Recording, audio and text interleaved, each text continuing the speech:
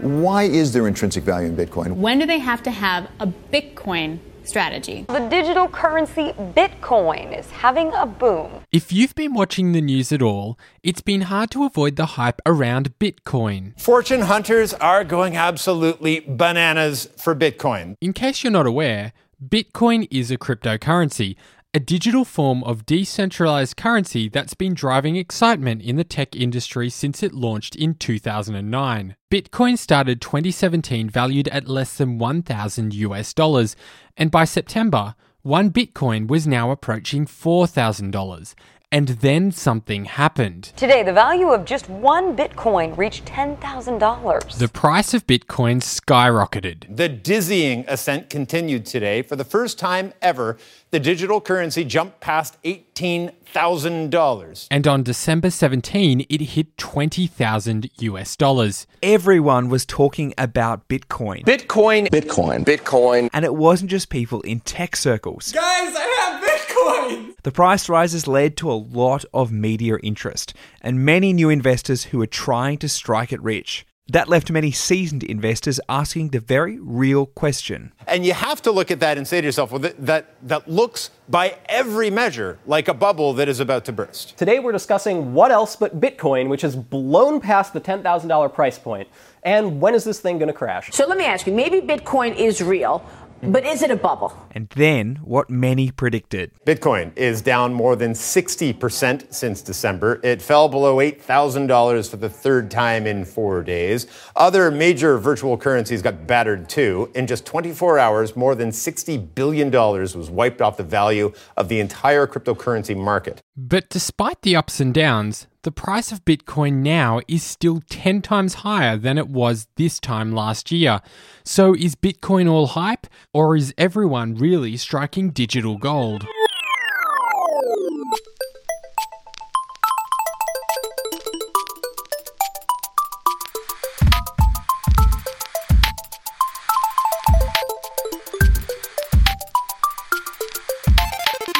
Welcome to Moonshot, the show exploring the world's biggest ideas and the people making them happen. I'm Christopher Lawson. And I'm Andrew Moon.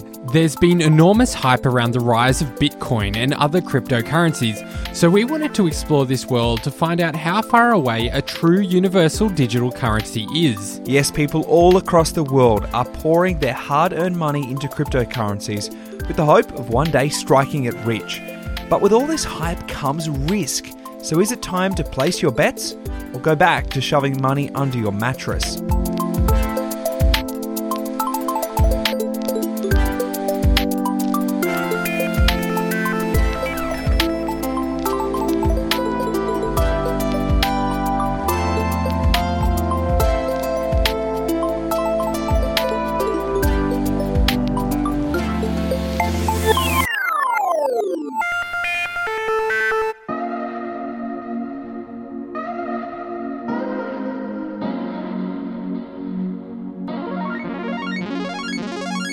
So I think it was the year 2011. I was living in New York City and I was fresh out of college. I had actually heard about it on Reddit or from a friend and then on Reddit. And I purchased $600 worth of Bitcoin because I was a total young libertarian into the Ayn Rand philosophy, and the Bitcoin decentralized, no fiat currency kind of philosophy really appealed to me at that time.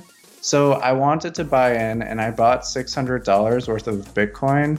But being in New York City as a broke post-college student, I had to sell it a week or two later and I sold it for $550. Today, that Bitcoin would be worth upwards of 16 million. So it's kind of bittersweet to look back on it. That's when I first got involved, though. This is John Omar. John is a cryptocurrency day trader who makes his living by buying and selling everything from Bitcoin to Litecoin, Dash, Ripple, Ethereum, and Monero. Now, quick explainer here. Some of those smaller cryptocurrencies you might not have heard of are sometimes referred to as altcoins. And there's a lot of these alternatives. CoinMarketCap puts the number right now at just over 1,500. Compare that to the 180 non-digital currencies in use around the world as recognised by the United Nations. Now back to John. After a failed first attempt at Bitcoin investing, it took a while before he started to look more seriously at cryptocurrency trading. It took about 5.5 years for me to get back in and buy cryptocurrency again. In the meantime, I started a tech company where we were teaching people how to code. So I was really involved with that and only looking at cryptocurrency through the news and the price swings of Bitcoin. For a few years, Bitcoin was pretty stable at a certain price, I think around $600. So I wasn't really interested in buying more of it. I thought I had missed out on it. But after we decided to move on from my company, I was looking for a new way to make money. The thought of going into an office was just terrible for me. So I was panicking and trying to find a way to earn a living that didn't have me going into an office and a way that I could earn as much money as my own skill allowed me to earn. At that point, I got back into trading cryptocurrency because I remembered that I bought it and I missed out. I thought I missed out on this huge tide. I was seeing people were trading it for other cryptocurrencies. They were buying Bitcoin, trading Bitcoin for Ethereum, trading Bitcoin for Ripple and all these different cryptocurrencies, and then selling the profit that they make for US dollars. So I was really interested in trying that. I set a 1-month limit for myself to get into it. If I could pay my rent at the end of that month with the money I earned from cryptocurrency trading, I would keep doing it. And fortunately, in that first month, I earned enough money to pay my rent. I was living in Germany at the time. John now makes a living from trading cryptocurrencies, and he runs an online course that teaches other people how to day trade in the same way that someone might trade on the share market. I'm a day trader. So what that means is that I hold a position for a single day. I might buy Ethereum at $1,000 and sell it an hour later for $1,020. And that's how I earn profit, making several trades like that every single day. What I'm looking for when I make that kind of trade are certain patterns and indicators that are proven in the stock trading world, in the Forex world, and now the cryptocurrency world to show the kinds of potential returns that I'm looking for, which is about 1% profit per day. I'm not really interested in the movement of price like from $1,000 Ethereum to $2,000 Ethereum. Sure, that's great, but I intend on getting out of the market sooner than that happens because that's the kind of jump that's really hard to predict. If you look at more micro timelines, 1 hour, 4 hours, the price movement becomes a lot clearer to predict. And I think that that's a safe way that matches my personality and my personal goals, my financial goals, to earn money in cryptocurrency. On the other hand, there are people who are swing trading and they buy an altcoin like Dash and they hold it for a few weeks and hope for the price to dramatically rise. Now, for anyone who follows cryptocurrencies, you will already know that the price of most cryptocurrencies can be incredibly volatile, and picking the right cryptocurrency to trade when there's so much potential for price fluctuations can be a challenge, one which John says took him a while to figure out. I just got addicted to it. I wasn't a good trader in the beginning, but after 3-4 months, I developed a rhythm and I got some strategies. I read every book out there on stock trading, Forex trading, which is financial market trading. And I started applying those ideas to cryptocurrency trading. So things started clicking and I was earning more money than I could at a regular job. And I was living wherever I wanted, traveling around the world with my wife. So it was something that was really great for me, and I'm still doing it a year and a half later. But while John might be making a living off Bitcoin, not everyone has been so lucky. One quick trip to Reddit will reveal many stories from people who have tried and failed to strike it rich through cryptocurrency investing. And you know what? I tried it too. And of course, I failed. See, towards the end of last year, it felt like everyone here in San Francisco was buying in. My friends, many of my colleagues, every lunch conversation, every trip home on the train. So of course, I had FOMO. And here's where I probably should have taken John's advice and sat down, researched, and been patient. But of course, that's no fun. Because this was hype time, it was actually trickier than I expected to invest. I wanted to invest in a couple of altcoins, which basically requires you to first transfer money to a major exchange into a digital wallet. From there, you can use a smaller exchange that supports these younger cryptocurrencies. And here, my friends, is where the plan fell apart. Turns out it took 9 days for my big bet of $200 to transfer from US dollars into, this case, Ethereum, before I even transferred it into a smaller currency. In that time, Ethereum peaked at around $1,300 per coin in USD. And then, well, it dropped. Right now, it's sitting around $850. So my $200 is now worth $126. The lesson? Start small, start early, and don't get caught up in the hype. It probably means you're a little bit late to the party.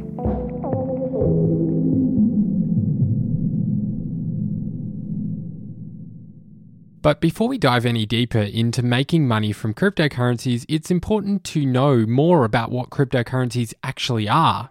As we mentioned at the top of the show, Bitcoin was the first cryptocurrency and it launched in 2009. Its creator, Satoshi Nakamoto, is an unknown individual or team who published a white paper outlining an idea for a decentralized payment system that allowed people to send currency to each other without the need for a bank or third party. Bitcoin and other cryptocurrencies rely on a peer-to-peer network of computers to process transactions. The computers which process these transactions are called miners, and they get rewarded with cryptocurrency every time they help process a block of transactions, which is called mining. Those blocks get written to a public ledger and linked to the previous block, meaning they can't be overwritten, creating a blockchain. One of the benefits of this system is that it prevents people from spending the same money twice. Like regular currencies, cryptocurrencies have a limited supply, established at the creation of the currency. In the case of Bitcoin, that ceiling is 21 million. There are currently almost 17 million Bitcoin in circulation, and the difficulty of mining new coins gets harder and harder all the time, meaning the full supply of Bitcoin won't be released for a very long time yet. But every cryptocurrency is different. Some have a lot more coins and are easier to mine than others. In fact, Bitcoin is so difficult to mine that to make any money through mining, you need to have an ASIC miner. ASIC stands for Application Specific Integrated Circuit, meaning these mining computers are specifically designed for processing Bitcoin transactions and nothing else. They're also incredibly expensive and very hard to get hold of. But that doesn't mean the everyday person can't make money from mining to earn cryptocurrency. In fact, many people have set up their own mining rigs using a bare-bones computer and several graphics cards. Turns out, the piece of kit that powers your computer screen is also very capable of processing the hashing calculations required for cryptocurrency networks.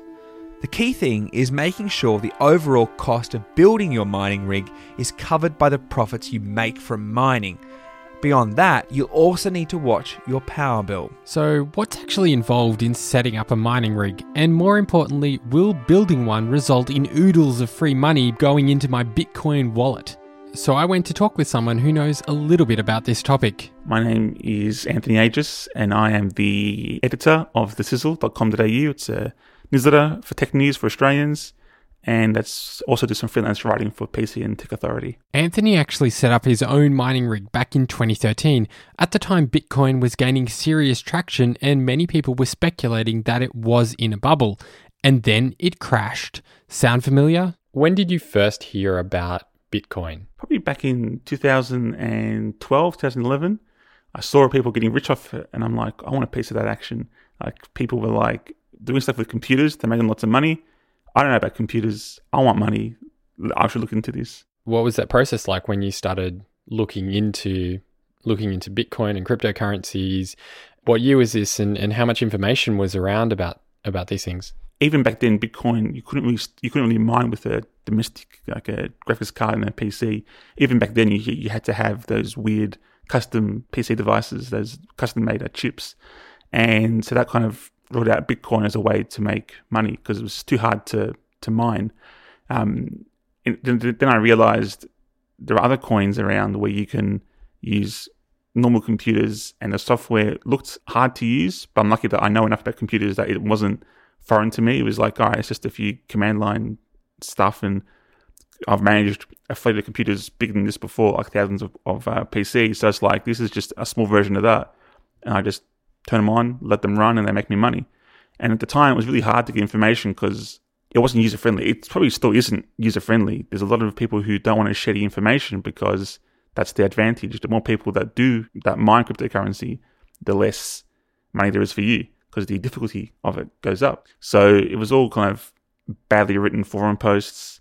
People probably, I think, on purpose misleading other people, giving out wrong information here and there, and a lot of trial and error. A lot of people, because it's information that's not shared very, very freely, you just had to kind of go for it and learn from your mistakes. And if you knew enough about computers, they weren't hard mistakes to learn from. They were just expensive mistakes to learn from. And because the longer you leave, like if you spend a week trying stuff, that's a week you weren't earning money. So, but back then it was a very Wild West, but that hasn't changed much now. And that was more than five years ago. How big was the mining rig that you set up? It took up the size of like a small bedroom. So I had about, I think it was about 15 rigs, and each one had 2 graphics cards in each one. I was hoping to then add more, but that's kind of the physical size of it was maybe like 3 by 3 meter room. Yeah, very hot, very noisy room. What are some of the challenges with setting up a mining rig like that? The biggest one is getting power from somewhere. Like in a normal home, like a power socket is a 10 amp socket, and if you've got 3 or 4 graphics cards in one computer, that can quickly blow the fuse on your circuit in your home. So you need to get more power if you want more than a handful of machines. Then there's managing the heat that these things put out. In winter, it's great because you get you're getting paid to heat your room or your house. But in summer, if it gets too hot, the machines turn off. So, and then you'll damage the equipment. So then you've wasted your investment in the equipment in the first place. And now, in particular, in 2018, getting the graphics cards themselves is a challenge. There's a shortage on them. People realize you can make money doing this, and there's only so many that can be manufactured. As soon as they come on the market to buy, they're just all gone to people buying bulk lots of them, 20, 30, 50 cards at once, more even. So that's a challenge as well. How much did you spend on setting up this rig? I spent in total, it was about 16,000 on the actual gear, so on the shelving, the motherboards, the RAM, the graphics cards, all that stuff. About 5,500 on power, so just to turn them on, the power that was at like 18 cents a kilowatt hour kind of rate. So you can see that's a big chunk of the costs, and there was a bit of credit card fees and interest, stuff like that. So all up was about $21,500. You put all this on your credit card? That's right, because I thought it's gonna. If I don't get in now, I'm not gonna make enough money. So I thought, why wait? Put it on the card now, and then hopefully the price of this stuff grows so quickly. It'll the interest is a small portion of it. How successful was your mining rig? I didn't lose money, but I didn't make a lot of money because a few months after I did this, the price of Litecoin, which is the currency that I decided to mine, it crashed, and I got nervous, sold all my equipment, held onto the coins that I had, and then waited for the price of those coins to go up, and they went up a bit. And as soon as there was enough of I've calculated that I could make a small profit, I just sold them. And so at the end of the day, it was a good learning experience, but in terms of money, it was just like a small profit. How many Litecoin did you end up making from your mining rig? Yeah, I think I had about 900 Litecoin at the time. And at the time, that was worth maybe about $8,500. But then I waited a little while and the price of them went up, so that was all right. But if I held on even longer, I don't think you'd be talking to me now. I think I'd be living in some Pacific island with my own personal island, because that's how much it's gone up to now. So there's a bit of regret there. But that's, again, with hindsight, holding on for 5 years, I would have held on for that long. But, ultimately the price skyrocketed up. And just for those of you wondering, had Anthony held on to his cryptocurrency at the current rates, it would be worth around $190,000. And we'll continue our deep dive into cryptocurrencies right after this break.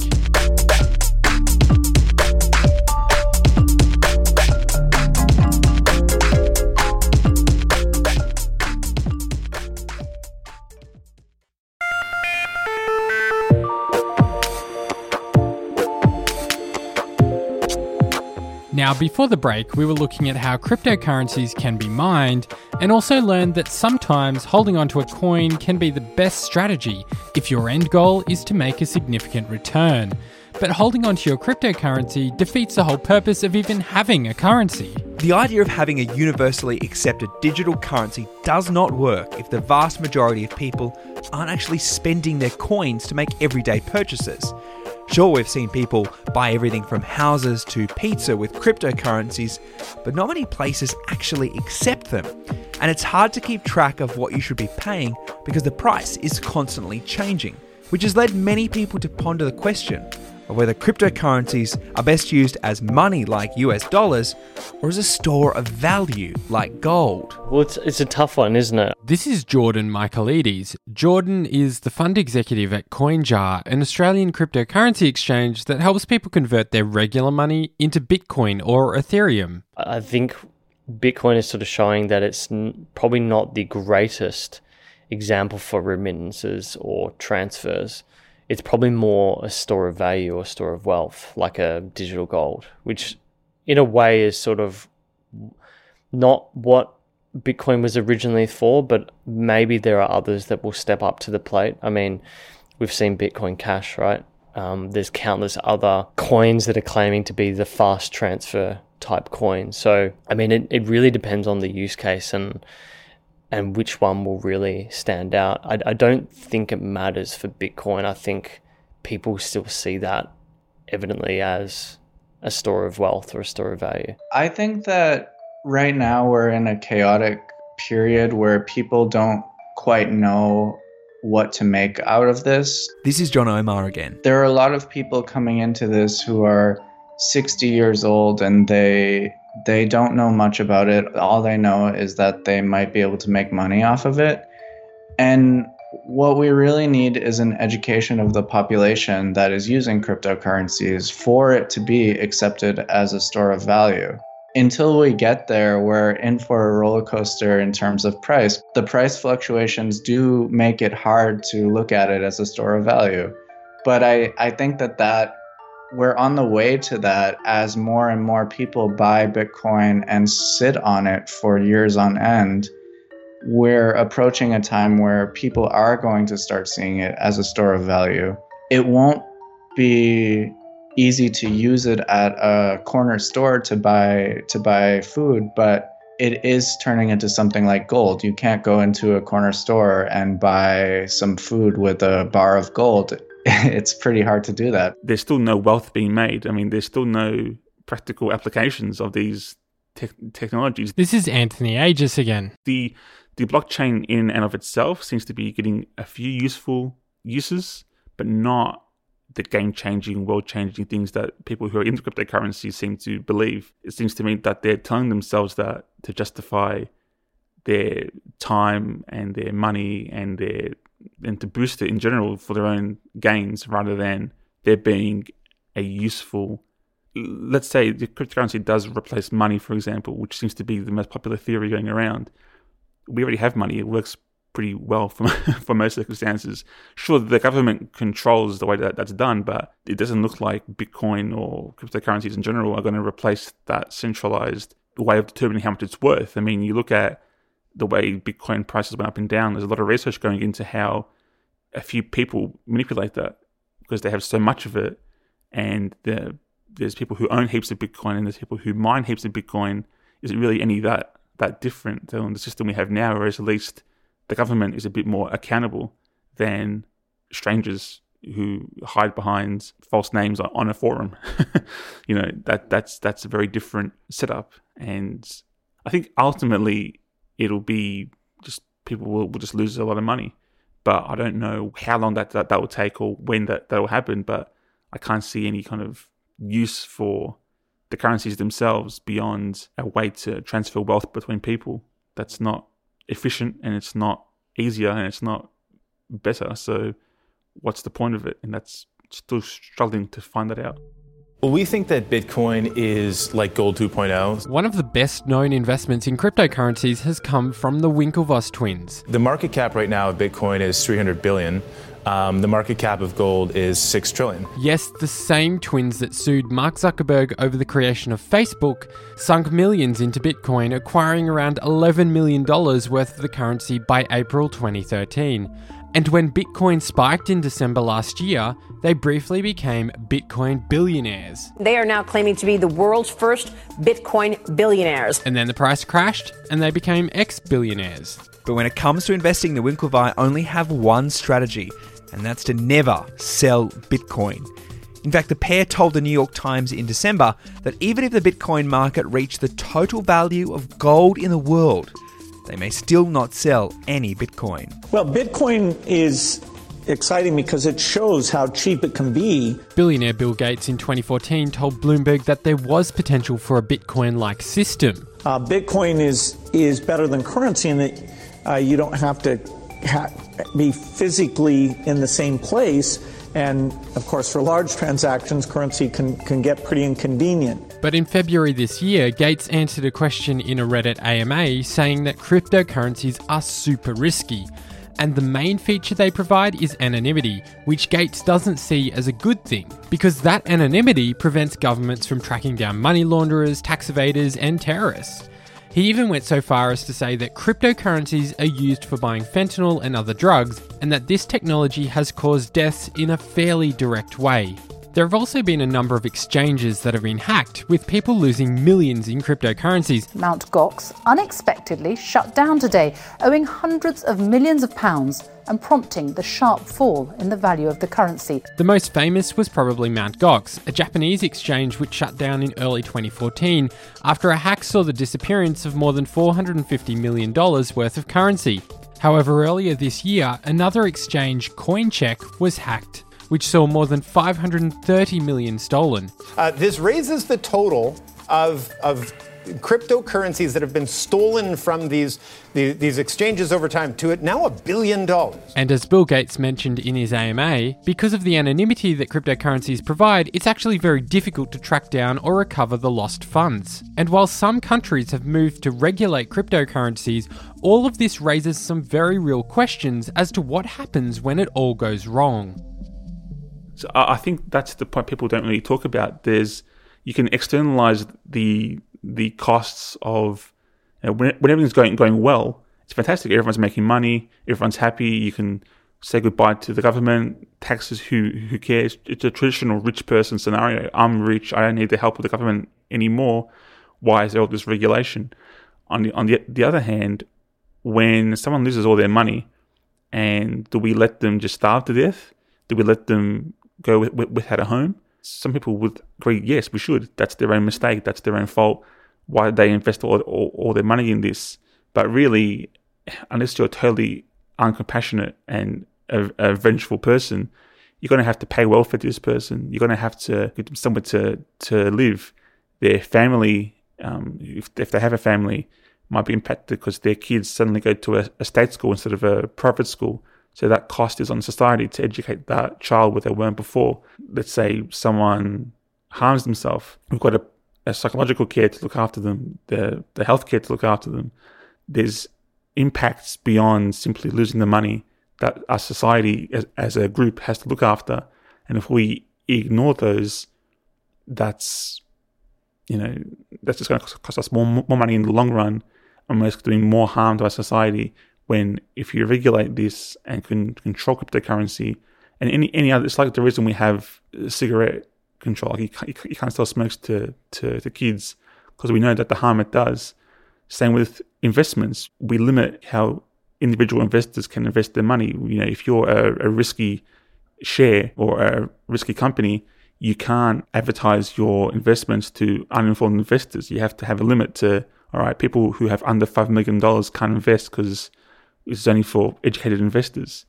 Same with cryptocurrency. There should be some kind of control there to limit the exposure of people who aren't necessarily experts or can't afford to lose, because the impact then ends up on us to look after them. Whereas if you're, got $100 million and you lose $5 million of it, well, that's fine. You've got enough cash to look after it. But if you're investing $100,000 and your net worth is only $200,000, well, then suddenly you've got no money to invest, and you can't pay for food, you can't pay for rent. Society has to look after you, and that's not a bad thing. So you should look after them, but we have to figure out where that money comes from. Yeah, regulation is such a dirty word, isn't it, in this industry? This is Jordan Michaelides again. I mean, having come from institutional markets, when it comes to regulation, we need it. I mean, at the end of the day, governments can't control the networks per se, but they can protect their citizens. I think that's really important, because if we want this to be, I mean, there are simply people that won't even touch it because they know if they lose their money through fraud or an exchange getting hacked, they have no recourse. I think it's really important for the maturity of the industry for regulation. A lot of people talk about self-regulation.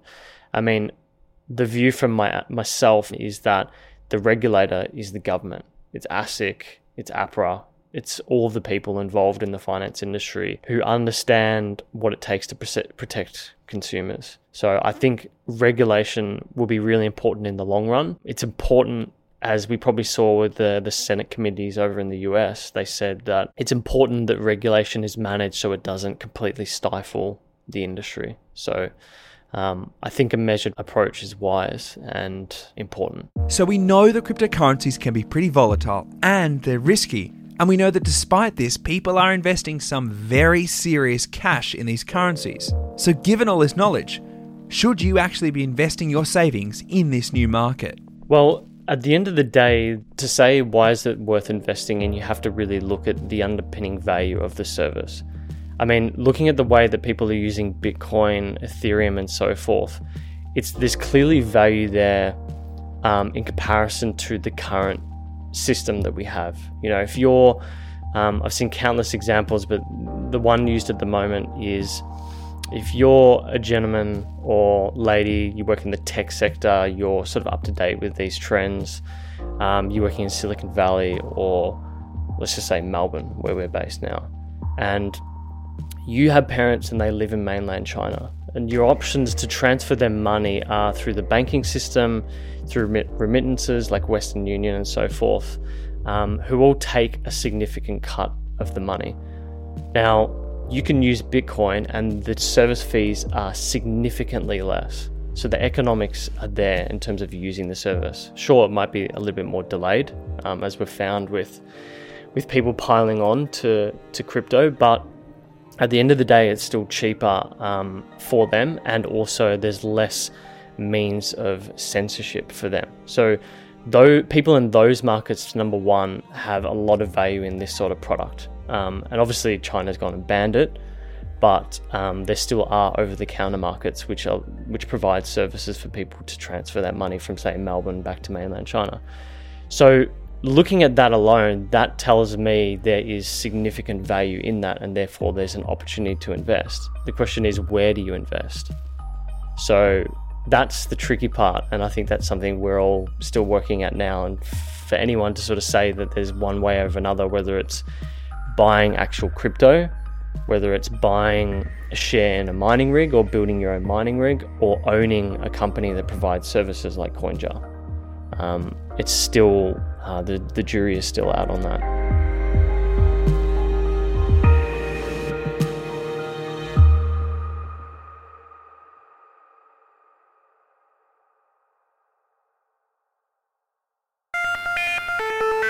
Coming up in the next episode of Moonshot, we continue looking at digital gold. Whenever anybody says, what do you think about cryptocurrency? Should I put my own money into it? I say, well, go and look at the price of Dogecoin. If that doesn't scare you, then sure, put some money in it. Thanks for joining us on another episode of Moonshot. And if you love what we're doing with this show and you have some spare Bitcoin or Ethereum lying around and you want to invest in independent journalism, you can find our wallet addresses in the show notes. If you want to find out more about the show, head across to our website moonshot.audio or find us on Facebook, Twitter and Instagram. Just search for Moonshot Pod. Our cover artwork is by Andrew Millist and our theme music is by Breakmaster Cylinder. Moonshot is a production of Lawson Media and it's hosted by me, Christopher Lawson, and also Andrew Moon. Join us again next time as we dive further down the cryptocurrency rabbit hole.